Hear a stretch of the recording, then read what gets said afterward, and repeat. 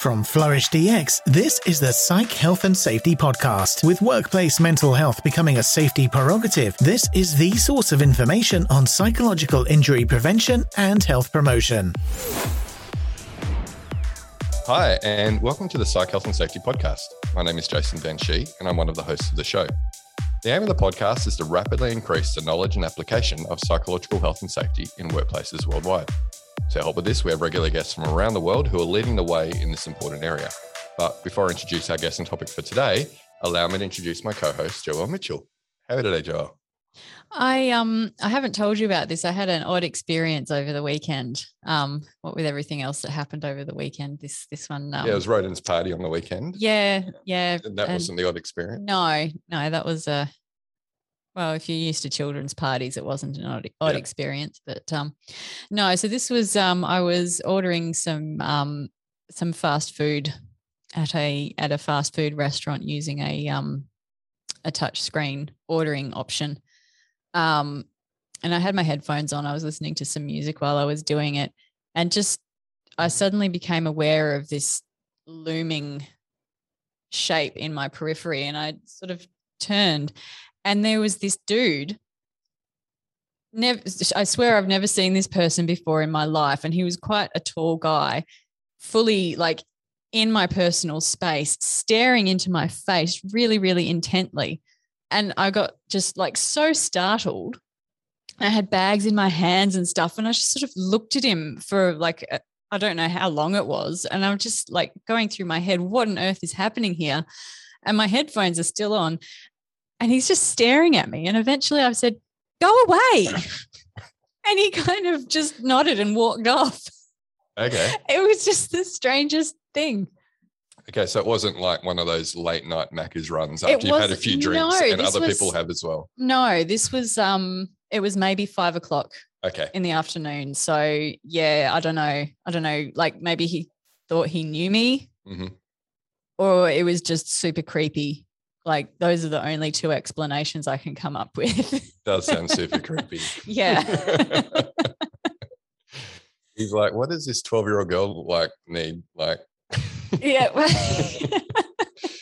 Sorry for the listeners who haven't seen Joelle before. She does look like a 12-year-old girl. Yes. Or a 12-year-old boy, depending on who you ask. Yeah, we've already worked out that you're shorter than a 12-year-old boy. I'm shorter than your 12-year-old boy, but you're tall. So I don't think that that's an accurate sample size. Yeah, probably not. I'm shorter than one 12-year-old boy. At least one. At least one.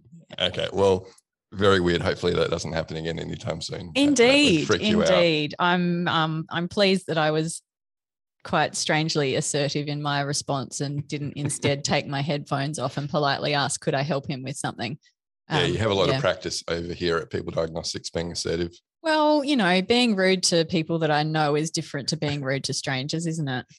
Yeah. But lots of practice here. Yeah. All right. Look, speaking about being rude to strangers, we are being rude to the guest who we've got on today. So we should probably introduce her. Let's do that. Yeah. So she has a PhD in applied psychology and is a chartered psychologist in the UK. She has a global portfolio of extensive experience in supporting individuals and teams towards effective psychosocial risk management with a focus on highly specialized and challenging roles, including social media content moderation, social work, humanitarian aid, emergency services, broadcast media, journalism in hostile environments, and the military. She's a guest lecturer at the University of Manchester and Hull and the founder of RTO Consulting. Welcome to the podcast, Dr. Jackie Wilmhurst. Thank you very much indeed. Great to be here. Great to have you. I must say that is probably one of the longest introductions I've done for a guest. Quite a portfolio. A few things in. Yes, really stoked to have you on and really stoked to be talking about a topic that we have not yet touched on with someone who's so experienced in the area. So to get us to understand about that, Jackie, can you tell us about your professional career? Yeah, I'll try going for the nutshell version. So I did study psychology at undergraduate level. Probably not uncommon that I had no clue where I was going with it. I just found it really, really interesting. I had initially started doing international development because I knew I wanted to do something that felt very useful. And my idea of what was useful in the world was a lot more limited then. But I got so interested in the psychology modules, I switched. So I got my psychology degree, and then I had been in the reserve military during my time at university. A little bit of a long story why, which I won't get into here. But having said that there's absolutely no chance whatsoever I will join the military full time, I left university, did a whole bunch of different things, including working with people with quite profound mental illnesses in residential care.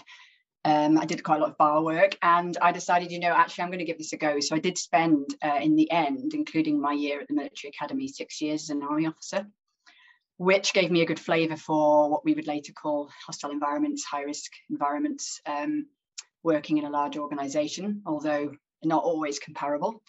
And when I left, that was actually back in 2003, I again was having a reevaluation, as you do, did a whole bunch of things. And my story into becoming a psychologist, again, it's a lot to do with chance encounters, strange things, doors closing, not knowing which ones would open. But the long and short of it is I ended up doing a master's in research methods and then a doctorate that was actually around risk management and resilience. Meaning that, yes, it's about individual psychology, so that specifically the psychology, I should say, of risk management and resilience in a particular context or set of contexts, very much around stakeholders, communication, agency, decision-making, did touch on understanding trauma, understanding what happens to people when they have been in a situation, but very much the whole process. The context at the time was actually natural hazards and climate change, very topical given the IPCC. After my 6 years as an academic, I discovered, of course, I am definitely a doer rather than a writer. And I decided I was going to take all of that and bring it back into a more practice-based setting, really. And the rest from there was me finding my way armed with this applied research background and saying, I think this could really be helpful in other contexts. And the context I moved into, you'll see with the military, the research career in that particular area, I found my way back into workplaces. I should just say that in the military, I primarily was learning and development and leadership development. So I was used to doing a lot of teaching and pulling together of learning materials, but also policy and so on.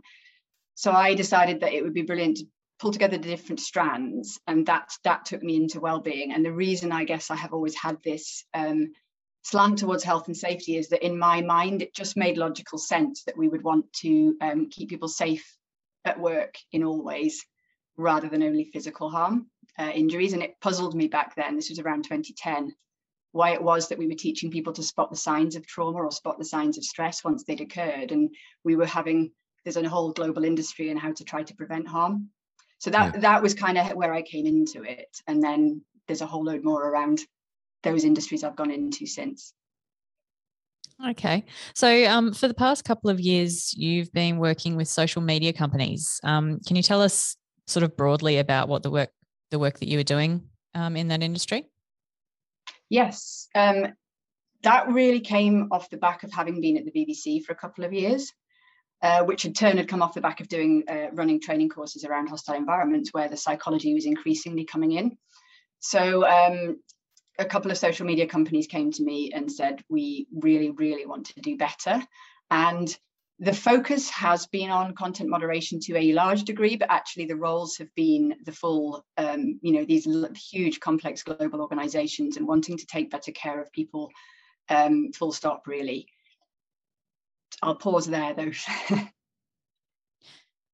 Yeah, so it's an area that we haven't explored previously, but I guess so many people spend their lives on social media these days, whether it's in their private lives on things like Facebook and TikTok and Twitter, or whether it's in their professional lives. Like Joelle and I spend a lot of time on LinkedIn, probably too much time on LinkedIn.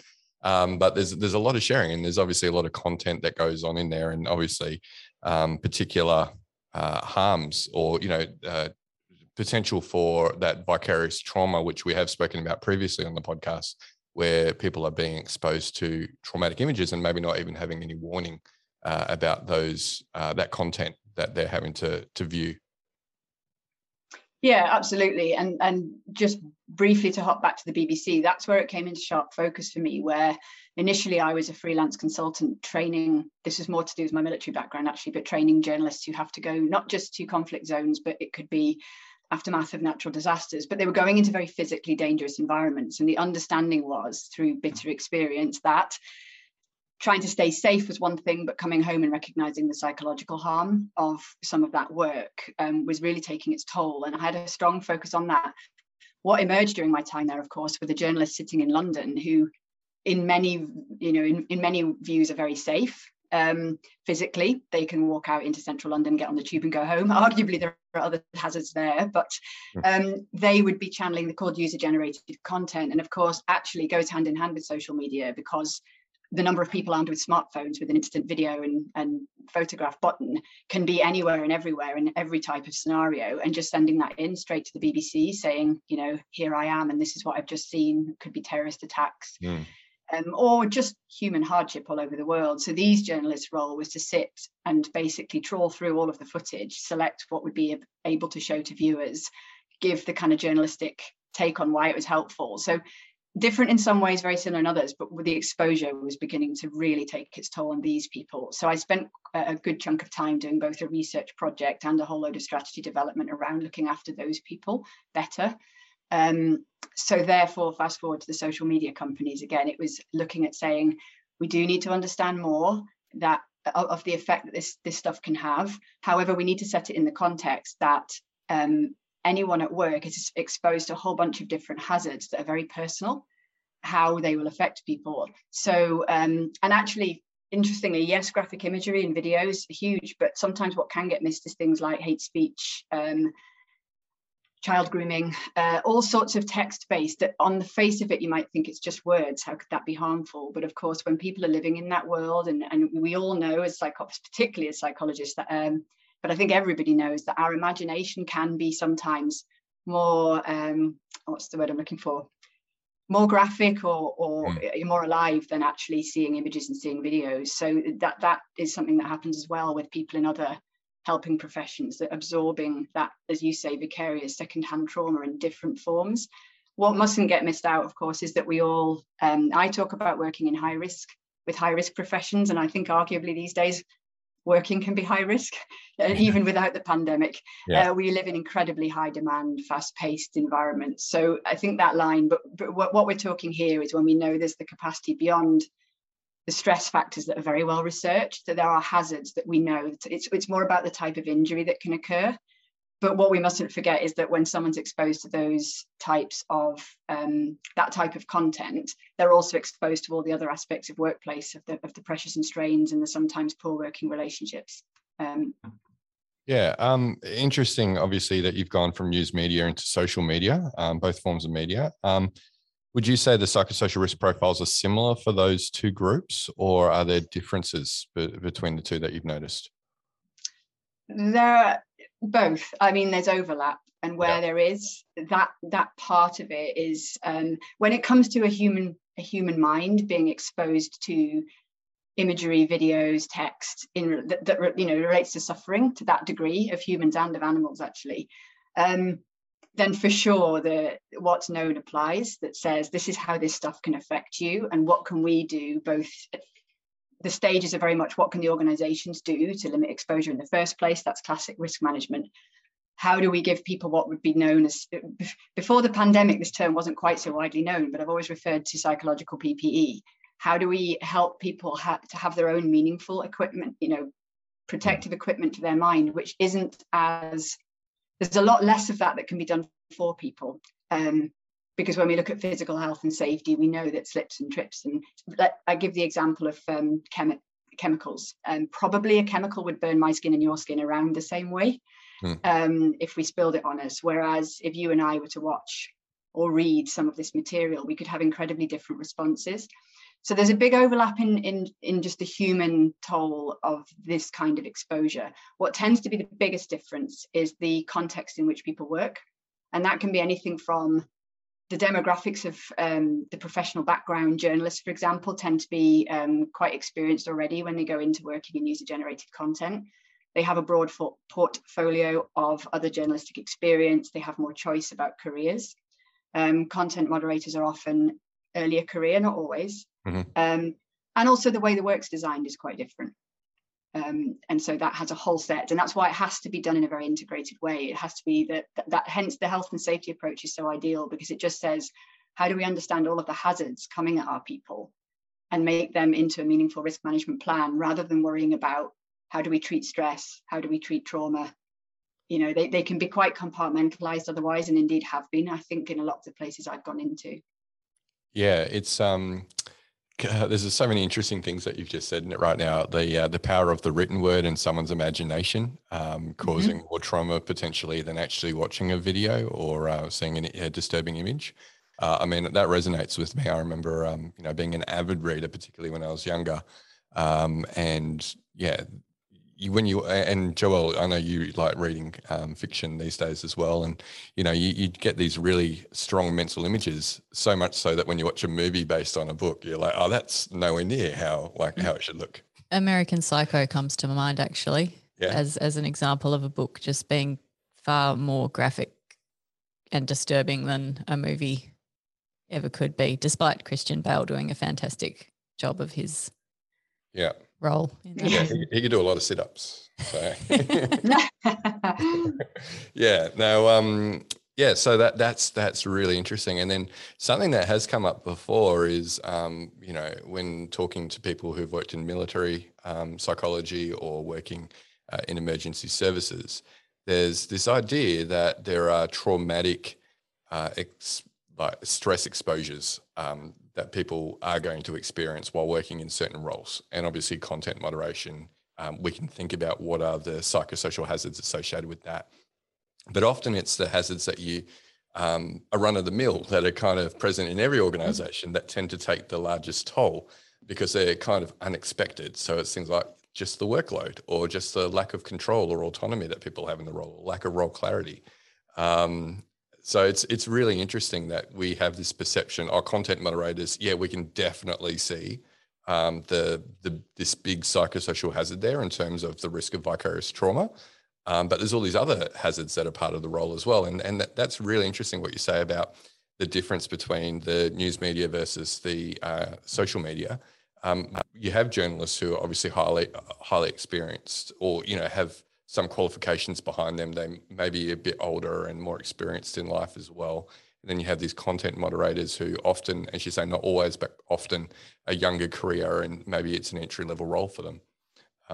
So that part that plays in how they moderate the exposure to the psychosocial hazard at an individual level as well. Yeah, and I've got a couple of things to respond to in that. So the imagination one's huge. The one that comes to mind the most, actually, it's also social work. I did some work towards the early stages of the pandemic, the first lockdown, with social workers, and it's a good example of the hazards really beginning to overlap, where I was working with some social workers working from home and doing an awful lot of their casework by telephone, email, still attending homes when required, but just a lot of case history and so on. And noticing that if they were on a telephone call absorbing information about a case, therefore it's just words, but they are conjuring up the picture, which could be incredibly harrowing. And one of the things I was teaching them is this separation that everybody needs anyway, but really more so. That one story is the woman had been looking at her own fireplace in her living room and the picture, absorbing a case history, getting on with her day, thinking no more about that particular part of the day, the case, yes, finishes work for the day, finally breathes out and thinks it's my time now, goes, gets a glass of wine or a cup of tea, sits on her sofa, sees the same fireplace, the same picture, and the entire case history comes back. And recognizing how powerful that could be when you don't have the separation. And that has, when I then moved back into the world of social media content moderation, that was sharply in my mind that a lot of moderators, because they're globally hired, can be in multiple resident households, and the only place they can content moderate from home is on their bed with a laptop on their knee. And recognizing that, getting that extra separation. And so that was an example of these different hazards clashing. And then in terms of the risk management as well, this is why I work with organizations. One of the key things about health and safety legislation, which I appreciate varies, but certainly in the global standards, is any risks that are foreseeable are the ones that need to be managed. And one thing that struck me when I got into this, back into the kind of workplace world of bringing the psychology, was seeing that there was all the stress management standards, which are brilliant. You know, you just listed some of them. There's the factors that can really get to us, but trauma kept being put somewhere else. And when I looked into it more, and I'd got the whole handbooks on workplace trauma, generally it was geared towards these unforeseeable events, like a huge terror, like the Manchester Arena bombing, and somebody being nearby and saying, well, look, the best thing we can do is treat people for the injuries because they've been through a traumatic event. And only really the high risk professions, military, it was still looking at PTSD awareness. How do people spot that they've been injured? Not how do we actually mitigate those risks? So I try to work with organizations to look and say, what can the business do at source? How can we equip people with the PPE? And how can we make sure that when they need the extra help, they're signposted?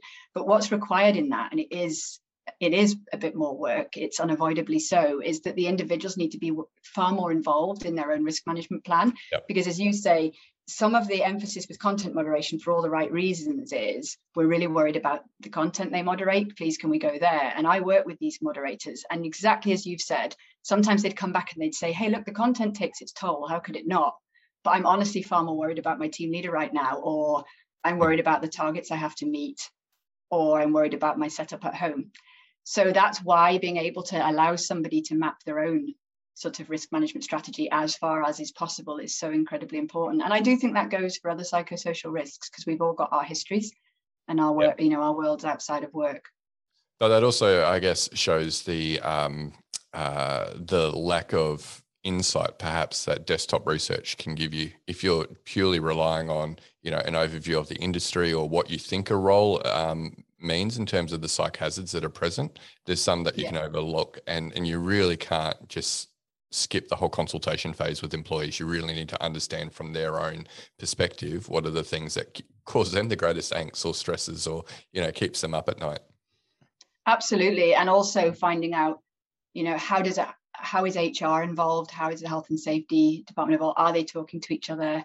Where's leadership coming from? Are middle managers being supported rather than kind of dumped on with more things to worry about? And of course, managers need to take care of their teams, but I sometimes find middle managers get squashed in the middle of the needs in either direction. I've been one myself, so I've had that lived experience, and I get that. So yes, it's complicated. It doesn't mean it can't be done, and that's why we're here. But I think with social media, that's one of the things, is that for the industry, of course, the pressures, keeping the platform safe for the users. You've said you're users of multiple different platforms, and you want to trust that when you go on those platforms, or probably often more importantly, children go on their platforms, that everything is being done to keep those children and just the users in general safe. And actually, I've been so heartened in these companies that yes, it's good business, yes, it's good for the company reputation, but the level of care for the users is enormous. Where the balance has to be redressed is that those who take off this, it's called harmful content. So if it's harmful to the users, it can't suddenly not be harmful to the employees. So we know it's harmful. Well, the key in risk management is it's potentially harmful, depending. Yeah, but it's foreseeable, as you say. Yeah, and the pressure for companies to make sure the platform is safe for the users does therefore translate onto immense pressure inside the companies to have enough people with the right skills to be able to work at pace while making sure they're okay. And so that is a very delicate balance to achieve. And I think everybody knows what's out in the public space, that balance isn't always achieved quite as it could be. But I do know the industry has a huge focus on it. Yeah. This is a really interesting point that we've just arrived at, because we were speaking with Jan. Yeah. Yes. And she was making, very clear connections between patient safety. Yeah, patient safety, and patient safety is really strongly linked with the psychological health of the caregivers. And if you're looking after the psychological health of the caregivers, then you're going to get improved patient safety outcomes. And that's not necessarily the case for social media, where if you've got content moderators and you're potentially just piling all of this work onto them to protect the users, but I guess that driver for protecting users isn't there in the same way to protect the content moderators in the way that it is potentially for caregivers.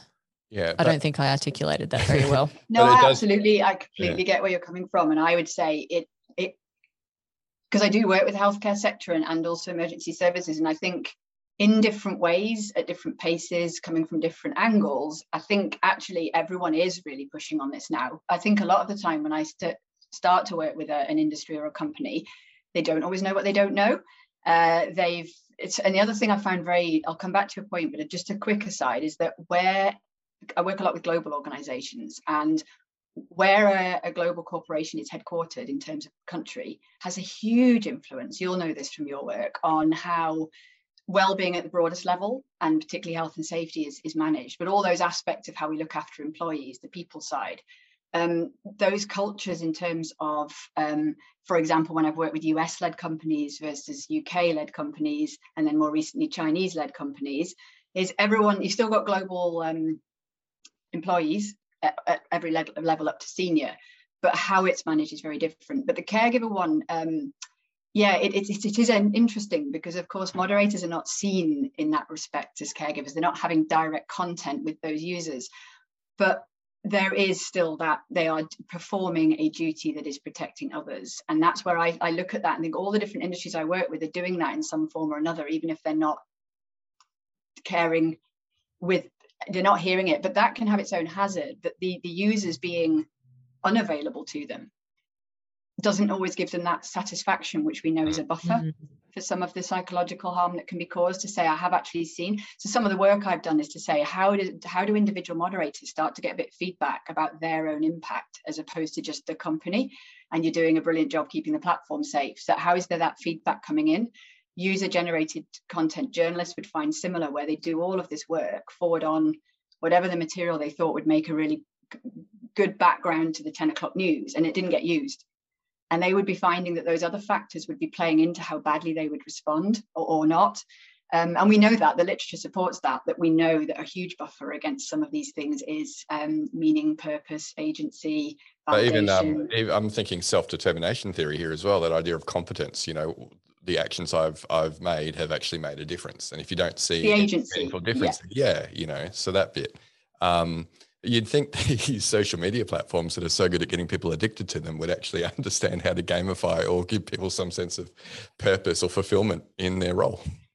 They do. I think it's those external pressures to keep the platform safe, and all of the stuff we know, again, all in the public sphere around data protection, issues around being able to verify the identity of the age of users while not in any way having data that everybody should have, and all of these juggling and the pace. A company, again, not like TikTok, I can name the companies I've been at. I obviously won't discuss things that would be unfair to discuss, but I think it's not a secret that TikTok's been in hypergrowth, and that brings a huge number of hazards of its own as well, whereby trying to keep tabs on the sheer number of people coming in, because TikTok was growing anyway as it globalized. When the pandemic hit, how many more users went onto TikTok? So to recruit, train, look after enough employees to keep that platform safe with all those external pressures creates a huge number of internal ones. It's been a difficult time, and we know that industry has been in the media quite a lot.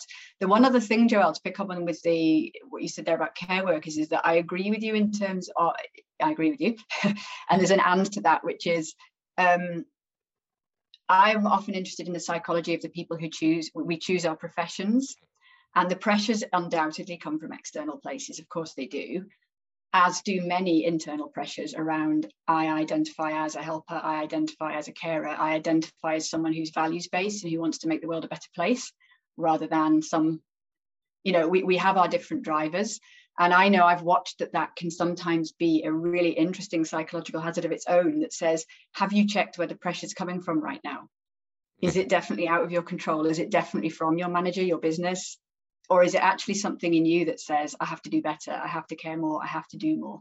I was actually going to ask that question as you're having that discussion around this idea of vocation, or my calling. My calling is to be a healthcare provider, be a nurse, be a doctor, versus a content moderator who maybe sees this as an entry-level role into a startup, or getting into a technology company. I see both. Yes, it is an entry level. Yes, there are people coming in, but to do that job day by day, because is it the number of people who come in versus how long, what the tenure is. I've trained a lot of content moderators around psychological health and safety and sort of PPE and all the work that I do. And actually, I'd say that vocation is what keeps people in, because that level of care and that feeling of, I really do want and need to make a difference. But you're right, it is a mix. And actually, another example being Europe, for example, that when there are people moving around, actually sometimes fleeing really difficult situations in their home countries, sometimes an entry into a country where they only speak their own language so far, some of these companies provide really good employment opportunities for people who are not a native speaker of, let's say in Germany, not a German speaker yet.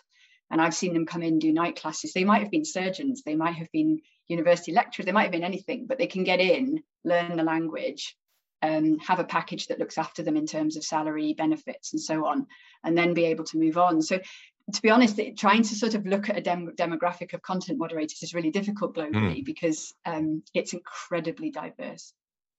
Yeah, it's so interesting. This is really, it's. Have we not had you on before, Jackie? Well, we've been trying. We've been trying for, I think Tim Marsh suggested it, and we've been working at it ever since, haven't we, Jackie? Yeah, I've known him a few years actually. So yeah, he mentioned it a while back. So apologies, it took me a while to be sorted out. Yeah, no, we're just glad to have you. This is a really fascinating topic, and we could probably talk about it all night. But our listeners will want to switch off at some point, I assume. So I guess, when we're talking about people like content moderators, whether it's social media or news media, that I guess the vicarious trauma, the hazards that they're exposed to, it is literally sort of the point of the job. So the elimination approach can't really work in that situation. So can you give us some examples of strategies that organizations can actually use to help reduce the risk of people developing vicarious trauma in those roles? Yes, I'm thinking, because it's very different in different industries, and then within industries very different in different companies. So that's not me sidestepping the question, but I'm thinking some examples. In news media, for example, those journalists' job is to be the first port of call for that material. That is what they're there for. And as you say, on the one hand, can't be eliminated, but on the other hand, it is foreseeable. So that's a lot of the work I did at the BBC to say, we can't just say, oh, let's really, really, really hope they don't get traumatized, but we will have, doctors on standby. My analogy for that would be going to a construction site and sort of asking, you've got all these workers up 10 stories, how do you keep them safe? And saying, well, we offer free yoga classes, we give talks on sleep and nutrition, we give them all these opportunities to boost their well-being, and then we really keep our fingers crossed they won't slip and fall off. But if they do, we have doctors on standby. We'll always refer them to We've got a great trauma surgeon right here. Yes. And so a lot of companies completely inadvertently, because the guidelines haven't been there, and it hasn't been clear what the law is quite saying or asking. The focus has been on accidents, loss of life. Quite rightly, there used to be way too many deaths and injuries at work from physical, and there's a lot of work to do there, I know. But certainly the statistics are showing that injuries and deaths from physical hazards at work are on the decrease, whereas stress-related, trauma-related, psychological harm at work is on the increase for a whole bunch of reasons. So that analogy sometimes helps a company just go, oh wow, yeah, actually, there's a whole piece in the middle here. In terms of what that looks like, there are things that companies can do to reduce exposure at the source. The BBC example is a difficult one, because if users are given, here's the email address, send your footage in, somebody has to see it. But what they can do is sometimes break it down by topic. We find we have different tolerances for different topics. And we can find that another thing I found out in the BBC is sometimes people being able to specialize is another buffer. I'm becoming a real subject matter expert in this type of horrible stuff, but I'm still becoming an expert in it. And that's linked to the agency part. And someone else who perhaps says, I really, really do get triggered by a certain type of stuff, and it would be better for me if I could avoid that. It can be moved around, if that makes sense. I mean, the mechanisms inside a company are very, very different. In content moderation, very big challenge for all the reasons you said. If we're going to keep the users safe, then this stuff has to be grabbed hold of. Huge debates about artificial intelligence. I'm not going to claim that's my expertise. where I come into contact with that is hearing about how sophisticated is it becoming, and then there are huge moral questions about it, huge questions about how effective it is not to have the nuances of human mind who can think about policy. But it is one way in which stuff can get filtered. You can also just have different layers of moderation. So again, it's difficult because without discussing confidential ways of working inside these companies, but I'm certainly wanting to say as much as is useful that the removing at source, but actually workflow patterns, and it really links, as Jason said earlier, to some of the other known, like the stress management around job control, working relationships, is that you can put a whole load of buffers in place that mean that when the content itself is coming in, the environment that a person's in is much safer for them, if that makes sense. So it's a little bit of a, not a sidestep as such, but it's trying to make sure that the things that are controllable are better controlled. And then the capacity to deal with the stuff that is part of the job will likely have less. And then there's the PPE, developing self-awareness, just to say, I know I'm triggered in certain ways by certain things, and I won't always know when I'm going to see that one piece, because often the way content moderation is done is it just all comes in. But we can equip people much earlier on to spot those signs. And rather than say, I'm going to wait until I think I need a counsellor, being able to process things themselves in ways that are meaningful for them. And that goes back to what I said about the individuals needing to be way more involved where at all possible for it to be meaningful, but where a manager or a department may be able to do a whole bunch of risk assessments for slips, trips, falls, working from height, and then let people know, here's the risk assessment, here's the PPE, this is how you use it. It's much better to invite people into the process for psychological hazards and make it as meaningful as possible. I know you would know this stuff, but for the listeners, that it can be more time intensive for sure. However, the gains from it have been shown to be fantastic in terms of, we know that keeping people safe keeps them in work longer, be more productive.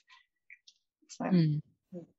Is there sort of a role for debriefing and that sort of thing for these roles?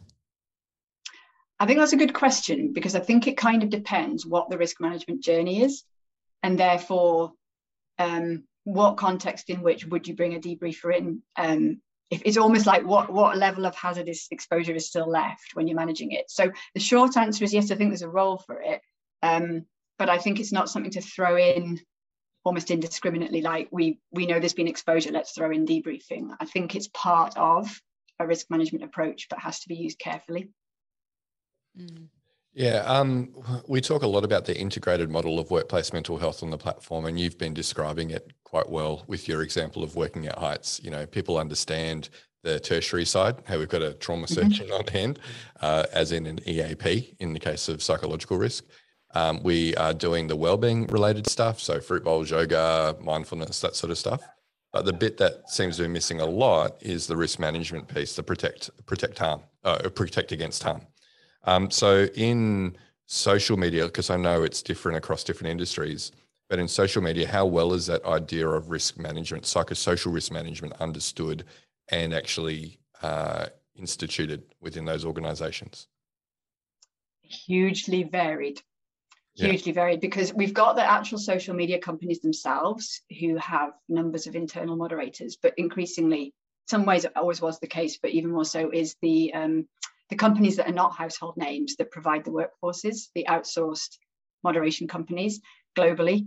And of course, another thing that these companies have to do is they have to have people who not only speak the languages in all of their markets, every country in which any of those apps are used, there has to be the language, but there has to be the cultural nuances to understand what's offensive, what's not, what's legal, what's not.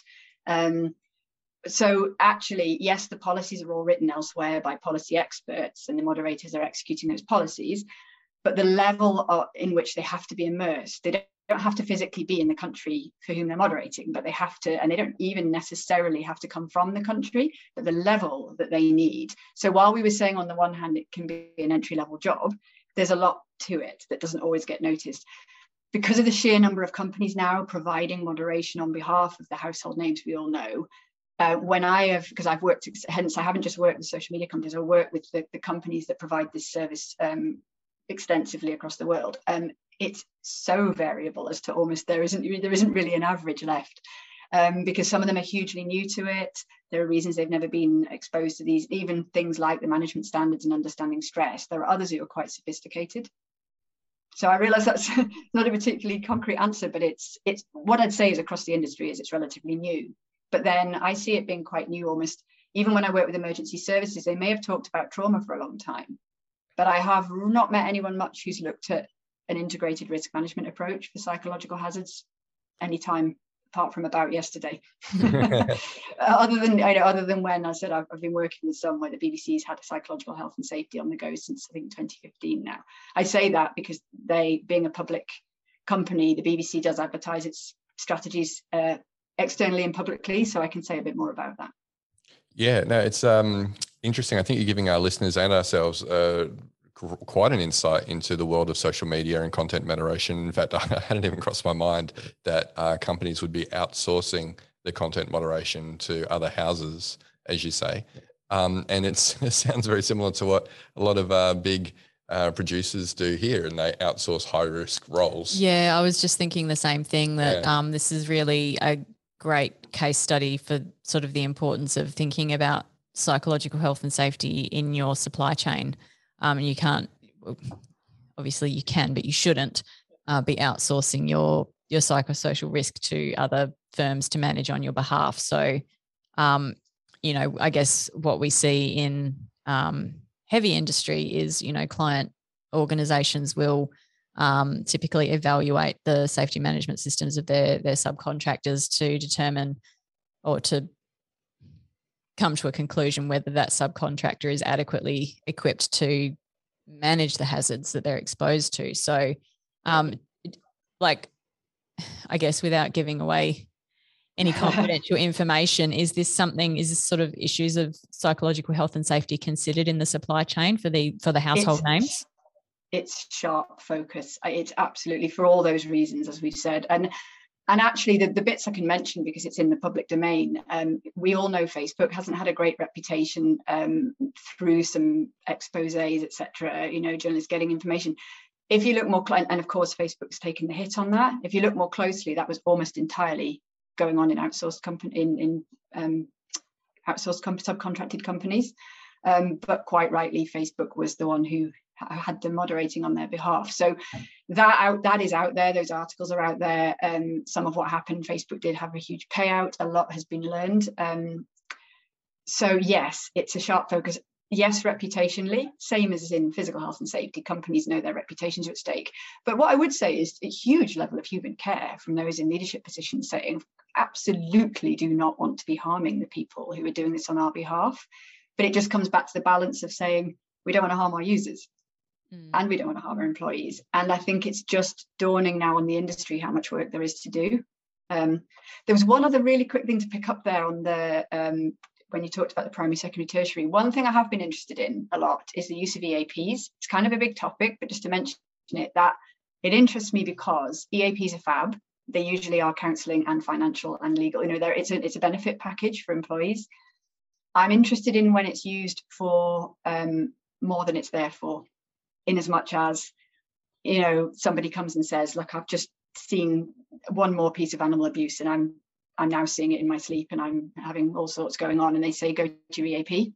And of course, EAP providers are not trauma-informed specialists. Some of the EAP providers I've worked with have tried to expand and deepen their provision. But I think referring employees to a benefit for workplace hazards can have some tricky considerations, is how I would put it. Yeah, no, I absolutely agree with you. Once that psychological injury has occurred, you need to be referring to your corporate doctors, your corporate healthcare, your injury management, rehabilitation. You need to be engaging those processes, not your EAP. Yeah. Yeah, but as you say, it's a great, it is a benefit always to be signposted towards because it's there and most companies have them, and the counselling will be able to deal with something, a lot more than nothing. Because I work with a lot of EAP counsel and they do a fantastic job, but not many will have the trauma-informed and trauma-focused interventions. They don't have to be clinical psychologists or psychiatrists, but some companies, part of the education is to recognise the differences around what what employees are being offered.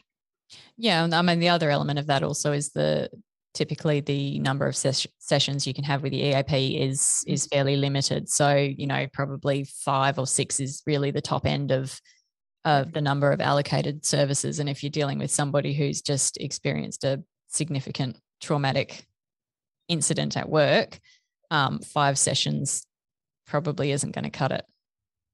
No, and that's another, exactly that where there are these huge numbers of employees exposed to known foreseeable risks, that actually when you recognise the potential for individual occupational health referrals with trauma-informed services in order to pick up the pieces from what can occur with this exposure, you see really why when people feel that a risk-based approach is time-intensive, resource-intensive, difficult, you think, sure.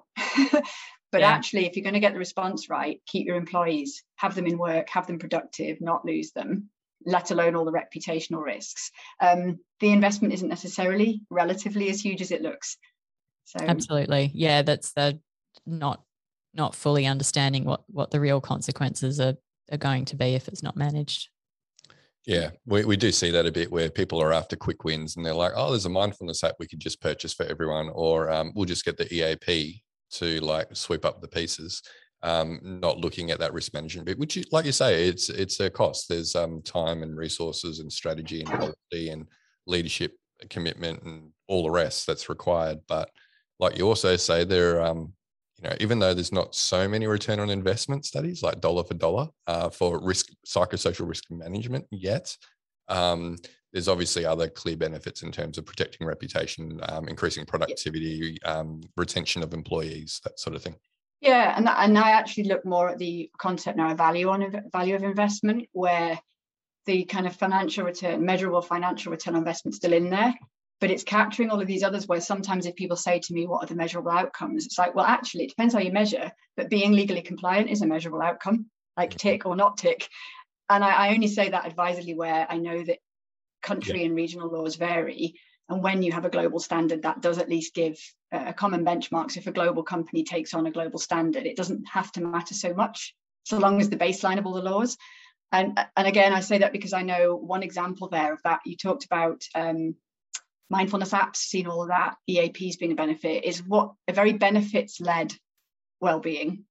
It can be quite, that's a heavy US approach. It's not exclusive to the US, but often when I've worked in US-led companies, there isn't much of a partnership with health and safety to look at the legal compliance, but also just the policies that say we can list these hazards, we can actually have them recognized, and the benefits still make up part of the package, but we're not, I've seen some companies talk about what they call enhanced benefits.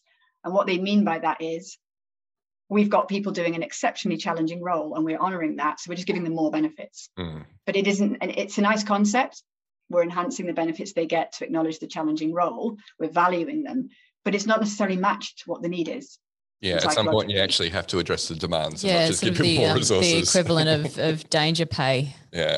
Yeah, it's not so different. You're right. And I know that the people who've been putting forward would not, would be thinking, gosh, we didn't mean it to look that way. But some of that is because of the professional backgrounds, that if HR are leading and not talking to health and safety, and there are just as many issues I've found if it's exclusively led by health and safety. So those partnerships with the leadership, genuine leadership engagement, not just brilliant, we're behind you, go for it. But the actual investment is huge. I love you, Jackie.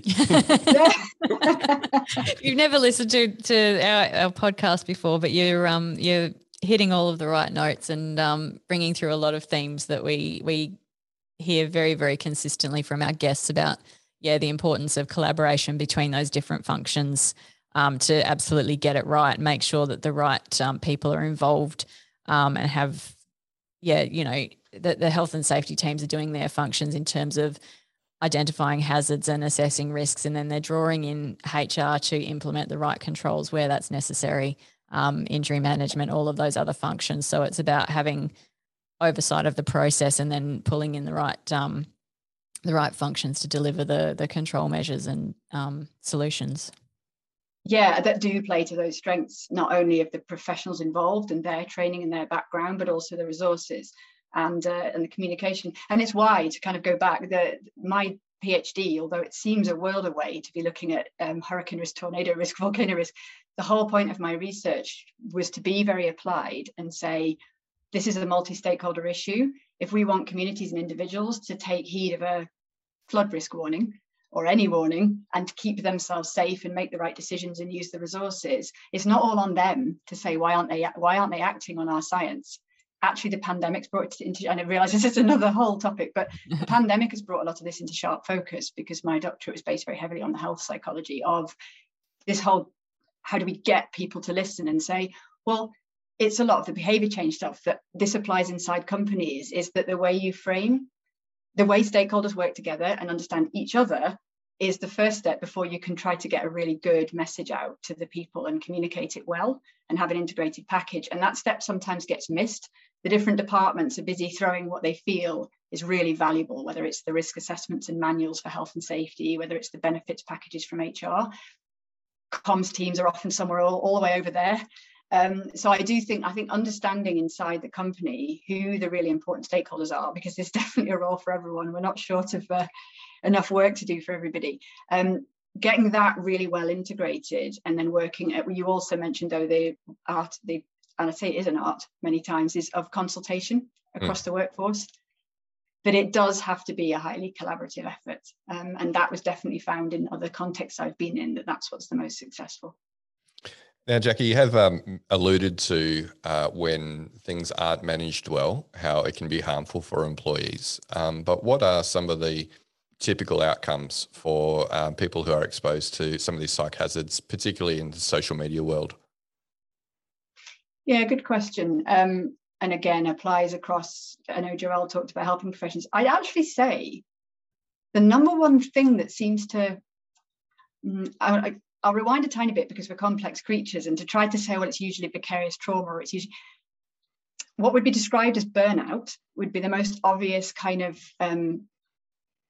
outcome. And what I mean by that is that when a person does reach the limit of absorption of all of those hazards, whichever ones were the worst, yes, there are individual, you could call symptoms. I don't like to speak too medically often. It's looking at reactions, but it is just the whole hit a brick wall one day and say, I can't do this anymore. It could be physical exhaustion. It could be a physical illness. Yes, absolutely. Sometimes it is nightmares, flashbacks. It's what would be classically seen as trauma reactions, mounting to whether it would get a diagnostic label of PTSD. To me, that matters and it doesn't. But what we would understand to be trauma-related reactions get all bundled in what we would see as cumulative pressure, strain, exhaustion. So I'd say in terms of companies, one of the hugest things would be, we go back, whether companies keep tabs on sickness, absence, retention, exit interviews, all the places we can get measurable information from, get data from. But I'd say very high turnover is how a business often sees it. Sometimes on the far end of things, you do see lawsuits. We know that's happening in the social media world. But I'd say what to me is a far bigger worry is the slightly less visible constant stream of just burnout and go, or things cropping up as physical illnesses, musculoskeletal problems, either because the person doesn't recognize the source of their problems, or because we still got too much stigma about saying it's my mind that's suffering. But I know I could say an awful lot about that, so I want to pause there. It could also be with what's claimable as well, whereas some obviously packages do not recognise psychological injuries, whereas it might be easier just to claim for a musculoskeletal disease or a respiratory disease. That's a very good point, actually, yeah. The other thing I have seen, and that comes back to the individual a bit more, is there being a certain level of, I want to try and word this carefully because desirability is not the right. If someone's not doing okay, and there are a number of either labels they could be given or pathways that can be given, I've seen it be the case that someone would rather be told they have PTSD, for example, because they do a very high-risk, difficult job, than be told you seem to have hit a point in life where everything's got, you've hit burnout, connected with shame or connected with stigma. So I've actually seen places in which some professionals will be almost actively seeking a trauma diagnosis because it feels a bit more like this happened to me, it's not my fault, rather than I've allowed everything to build up to the point where I've burned out. I don't know if that makes sense, but I've seen that interesting one around how things come out. But I see your point about how also an employee might want to look at the outcomes and whether it's coming back to the company or going for a claim. Yeah. That's an interesting point, and I guess that's probably strongly linked to the history of PTSD and how it's, you know, come into the public consciousness, you know, through war veterans and that sort of thing. So potentially there's just a better understanding of PTSD as opposed to burnout, and maybe a greater acceptance that this is something that people experience. Whereas still, I guess, for a lot of people, I hold a view that burnout, you're just coming up with excuses for poor performance. Absolutely. And I think because PTSD in the DSM is one of the few where it's seen that there was a traumatic event, most of the others are you're broken. That's because of the way the system still is. It's not because that's necessarily how it is in the world. But yeah, I'd say what it actually shows is where we are with, because quite rightly, I've done quite a lot of work with the military, is that it used to be a huge stigma, shell shock, and the whole journey of PTSD in the military context was that it was the worst. But what's happened is there's so much good work being done, and we have in the UK Help for Heroes. The emergency services have really started to move forward on that, of saying these people do this incredibly important, wonderful job. So sometimes they get traumatized and the stigma's really fallen away. But in areas like military veterans, a lot of people join the military quite young. It could be it's the best option from not a great start in life, didn't necessarily do well in formal education. That's a bit of a generalization, but it can be true of later down the line. Someone's been held safe by an institution like the military, part of a big family, catered for, medical, dental, fitness, meals, accommodation, everything's done. And when people leave after sometimes decades rather than years, you can see the slightly almost seductive nature of saying, I think I'd rather be told I've got PTSD from my actual active service than be told I'm just not coping with being back in the world. But I realize that's kind of a whole other topic. But it does tell us where we're up to with mental health stigma. I think that some reactions are now more acceptable or more honourable in some way than other ways in which we can suffer. Interesting point you make around PTSD being more socially acceptable, because it's been seen as not as an individual weakness, but it's because of exposure to something that was outside of their control. Do you think the change to the definition of burnout in the new ICD-11, where it's specifically an occupational phenomenon because of exposure, to workplace factors, do you think that will maybe help in people recognizing burnout and us being able to do more to prevent burnout in the future?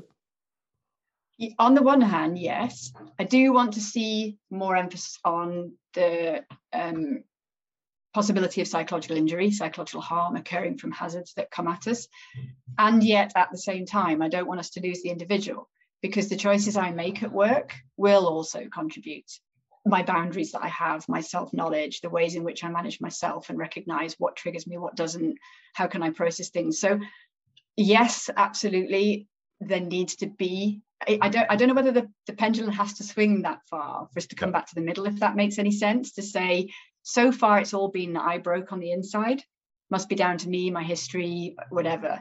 I think we can swing too far to saying it's absolutely not the individual, almost remove that agency. And it can be a little bit seductive to feel like, oh, it wasn't my fault. Someone else can fix me.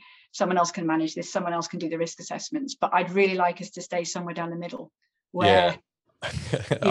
I'm with you. I started more in the risk management space, and then I moved into the resilience and kind of positive psychology area. And then I've kind of swung back hard into the risk management space again. But ideally what we talk about is that shared responsibility for workplace mental health. Someone I got into a bit of a discussion last night on LinkedIn, actually. I'm not sure if Joel saw it.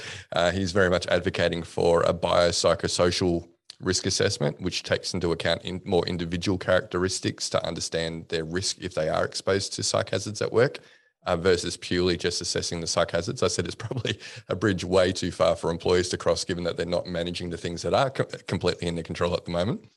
But I don't think employers need to look at the biological if the individual can be educated on what to look out for in terms of their own individual risk factors and how they can keep themselves safe.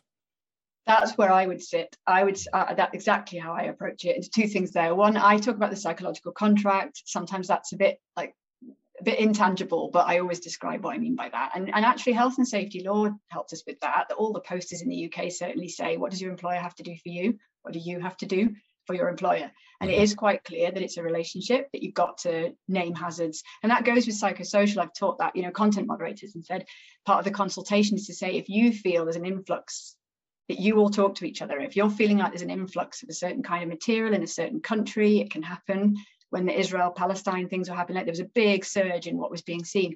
Flag it as a health and safety issue. Don't just feel you go off to an EAP confidentially. Do that too, if it helps. But actually, this is a workplace responsibility. So don't just wait for somebody to come and say, oh yeah, we've risk assessed this for you, because you might know there are reasons why, again, with people's histories. So exactly as you've just said, I find that if a company can have a look at how far they can go to risk assess on behalf of the workforce, whether it's by team, by location, but we see how training managers, I believe, and educating managers to see where their role starts and ends. I find I more often have to help managers pull back and have boundaries than I do to ask them to help, but it is a mix.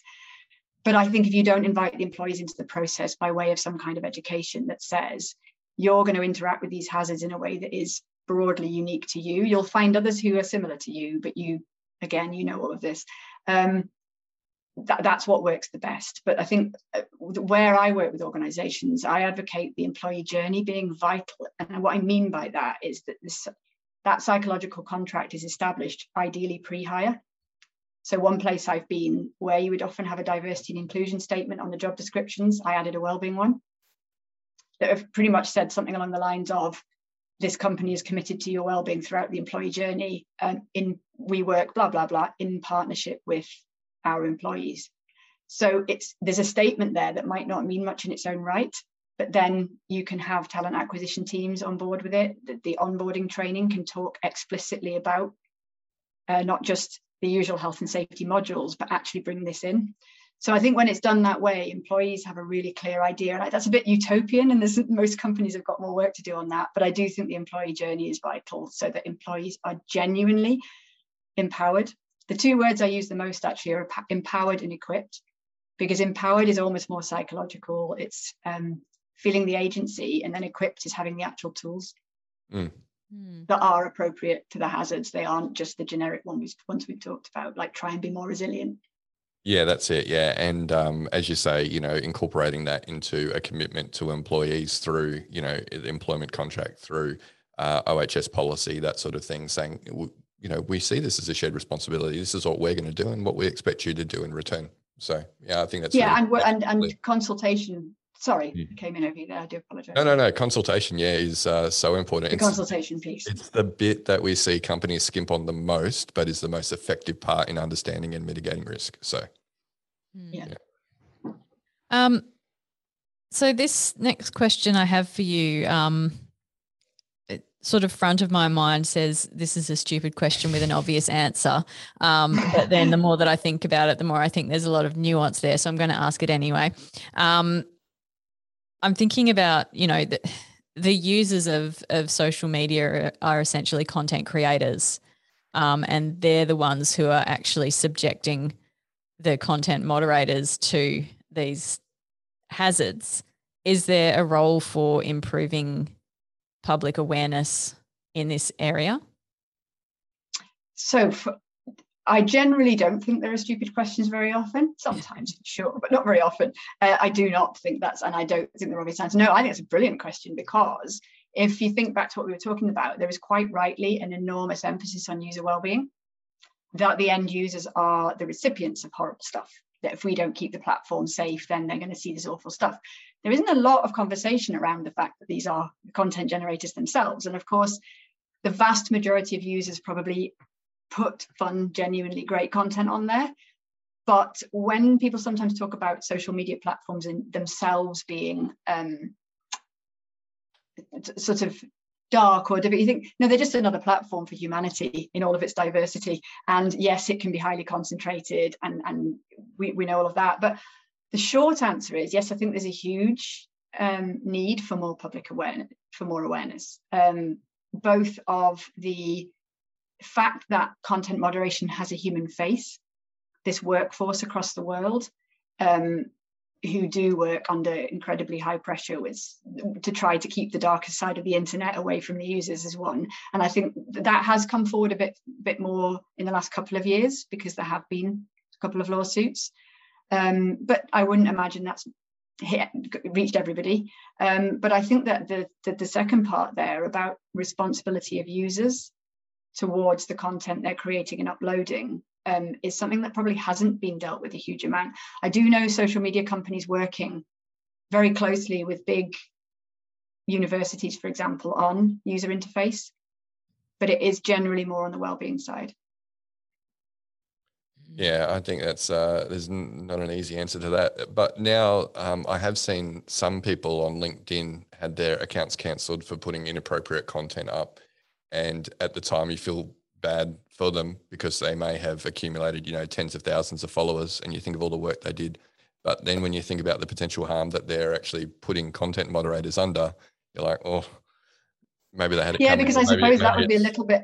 Yeah, to me, I don't know if this is the best analogy really, but I think you'll see what I'm coming, because I'm thinking on my feet. But it's in a way that this whole idea of keyboard warriors, or it reminds a little bit of road rage, that if you're in a metal box on wheels, you're not quite as close to the person that you might be being quite aggressive towards or inconsiderate of at best. And I think this is amplified.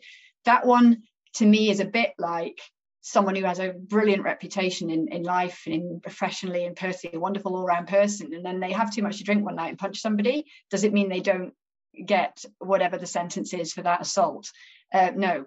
So possibly not the best analogy, but I think you know what I mean, that we do need to be very, very careful what we choose to put, and not just think, oh, it's just how I felt at the time, I'll just go ahead and put it up. I think more consideration and deliberation. Yeah. But I do know, going back to what we said before, the combination of AI and moderators are not there to have an opinion. They are only there to implement policy, and policies are updated and changed. The rate with which content moderators are sent new policies across all the possible topics is incredible. It's dizzying. I don't know how they do it. And their role is to assess a piece of content and say it violates policy or it doesn't. Not, I think that's horrible. Yeah. And this can cause, of course, difficulties as well for the companies, but also that users can either feel unjustly penalized or can feel that people are not being penalized. And it is really, really difficult. But I know it's something that's being worked on furiously all the time. Yeah. I remember recently, not on LinkedIn, posting a comment in response to something that a friend had said, and I used rather a rude word in my comment. And that's unlike you, Joelle. I know. Very, very out of character for me. And so this is, I guess, where the AI comes into it, because it popped up with a little thing saying, you may be in violation of our community standards. Are you sure you want to post this? And I said yes, because I used it in a humorous way, not in a name calling way. Yeah, it's like that. Yeah. So AI. What was the article that you shared over Teams at the paleontologist? The obscenity filter had eliminated the use of the word bone in a paleontology conference. Which had a lot of problems for people. So AI, as you say, still has its limitations, unfortunately. It does. And the context, things like the subtleties and nuances of humour, or even words embedded in words. There's one I saw only yesterday, Facebook, is that we've got a town actually very near where I live called Scunthorpe. And embedded in there is a 4-letter word. Yeah. And it picked that up. It picked that up and said, you're using a really highly offensive word. It was like, it's actually the name of a town. Yeah, it's like, that may have been the word that I used. Yeah. Okay. It's like Coburn. It is not spelled that way. That's true. Coburn is not spelled like it sounds. Oh, I know. Yes, I know what you mean. Yeah. And actually, to that point, Joelle, that I know that's one of the things, I suppose that answers a little bit of your question, is there's definitely work, because it's not my field and I don't want to try and speak for those who work really hard on this, whole divisions on the sort of trust and safety of users, but is trying to give users that agency that says, are you sure? Rather than immediately blocking or reporting or removing something, that it hands it back a little bit to say, we spotted something and we're going to give you so AI can do that. AI can give the chance back, but often it's a human moderator that then has to look at the more nuanced Yeah, and I guess you've got sort of different intent for different users as well, and you've got a group of users whose intent is to cause disruption and disturbance, and sort of the trolls, I guess, who are deliberately going about trying to create mayhem. Yeah, so they're not going to care about that. So they're not going to care about that. They're going to be happy that they're getting those kinds of suggestions. But then you've got, I guess, hopefully the broader the larger group of users who don't actually want to do things that are going to cause genuine distress to other people. And and that's why there are different ways, like AI picks up stuff and flags it, but users report. But there again, you've got something the other way around, where you get users who are feeling malicious towards an account holder who report me for nothing. But it still puts my content into the system, suspends everything, and has it all looked at if it gets reported. So humans are messy, so it's gonna keep being messy. But sure, there's certainly, what I would say to anyone listening is, the amount of work going into this is vast. But I think there is an absolute acknowledgement that this is huge, that social media platforms have burst forth with such energy. And I know, again, it's in the public sphere, because I've heard it said that in the early days of Facebook, there was a genuine naivety around, this is just a fun platform for people to re-find each other and reconnect, and how bad could it possibly be? And I think the mantra, move fast and break things, right? Like, absolutely. That's now it's just move fast now. And then even more recently, some of these newer apps around, but if it's music and dance, then how bad can that be? And it's that catching up of saying, sadly, there will be these minorities forevermore who will have it's in a whole another area of psychology, isn't it, who will seek to do harm in different ways. So it's going to be a constant kind of game of catch up on that side. But I appreciate that we could spiral away onto the user side, but the health and safety on the inside is going to continue to be almost in competition with all the other things we've just talked about. How do platforms stay within the right laws, answerable to populations we serve, keep users safe, hold users to account, keep identity safe, but get the right amount of data to keep children safe, don't let a number of young users who can get into accounts that are for a higher age than they are, and everyone who's a parent knows this. So it's a very complicated area. Well, Jackie, it has been a fascinating discussion, to say the least, with you today. We are conscious we do want you to get on with your Wednesday over there. So what would you say are your hopes for the future of workplace mental health?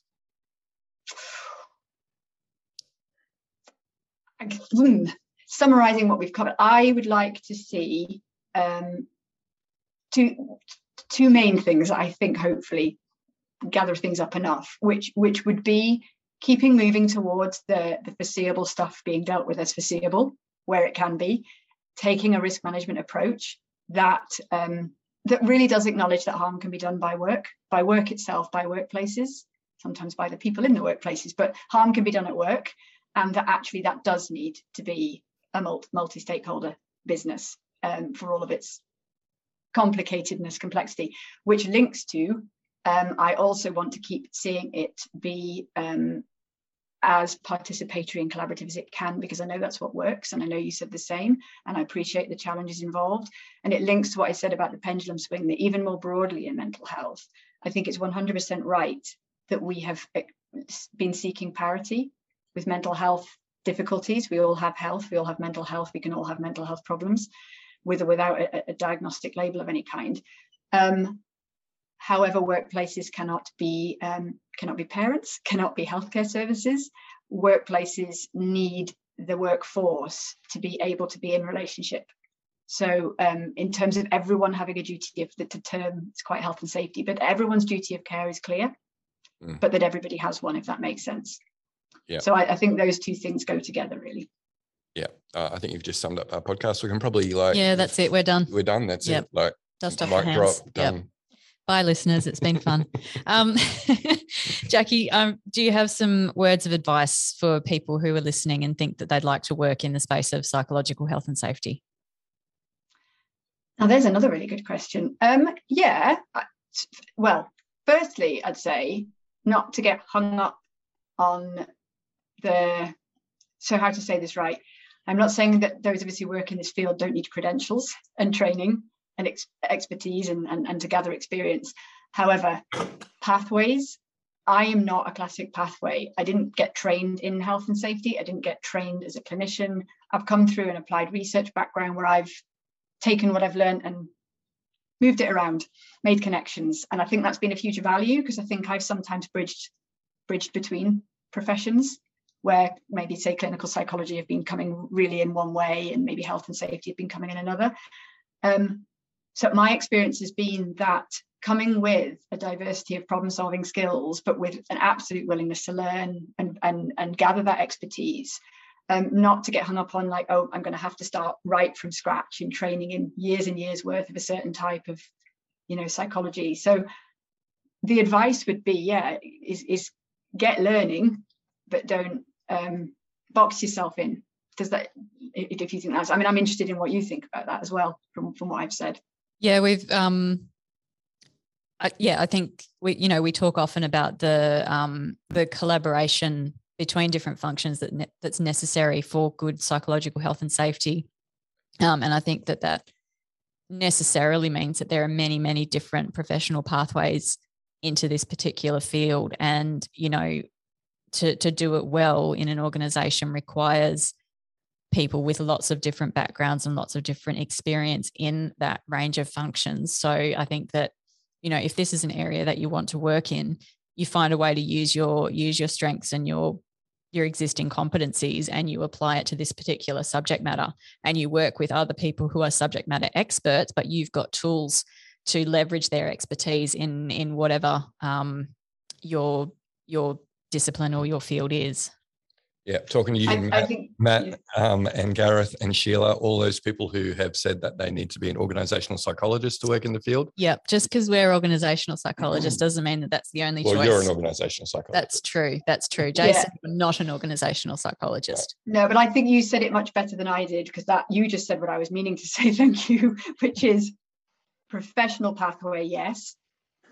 Exactly which one needs all sorts, because what I have encountered in workplaces, certainly under the umbrella of the term well-being, has been one of my slight pet peeves, if you know that term, is genuinely passionate, genuinely enthusiastic people who can end up saying, well, yeah, I'm a I don't know, it could be someone in a highly technical profession, but I care deeply about human well-being, so why can't I do this for a living? How hard can it be? Isn't it just obvious? So I kind of guard against that, to say there has to be a professional pathway. But I think you summarised it really nicely there, Joelle, that the number of pathways in are far broader and more diverse than a lot of people might initially think.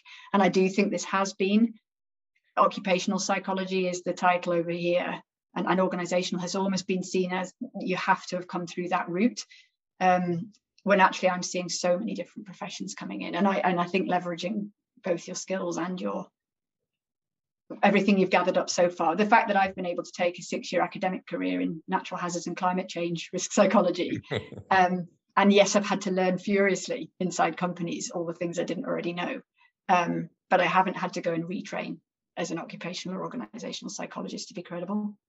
Yeah, that's great advice, because it has been coming up quite a bit lately. It has been, yeah.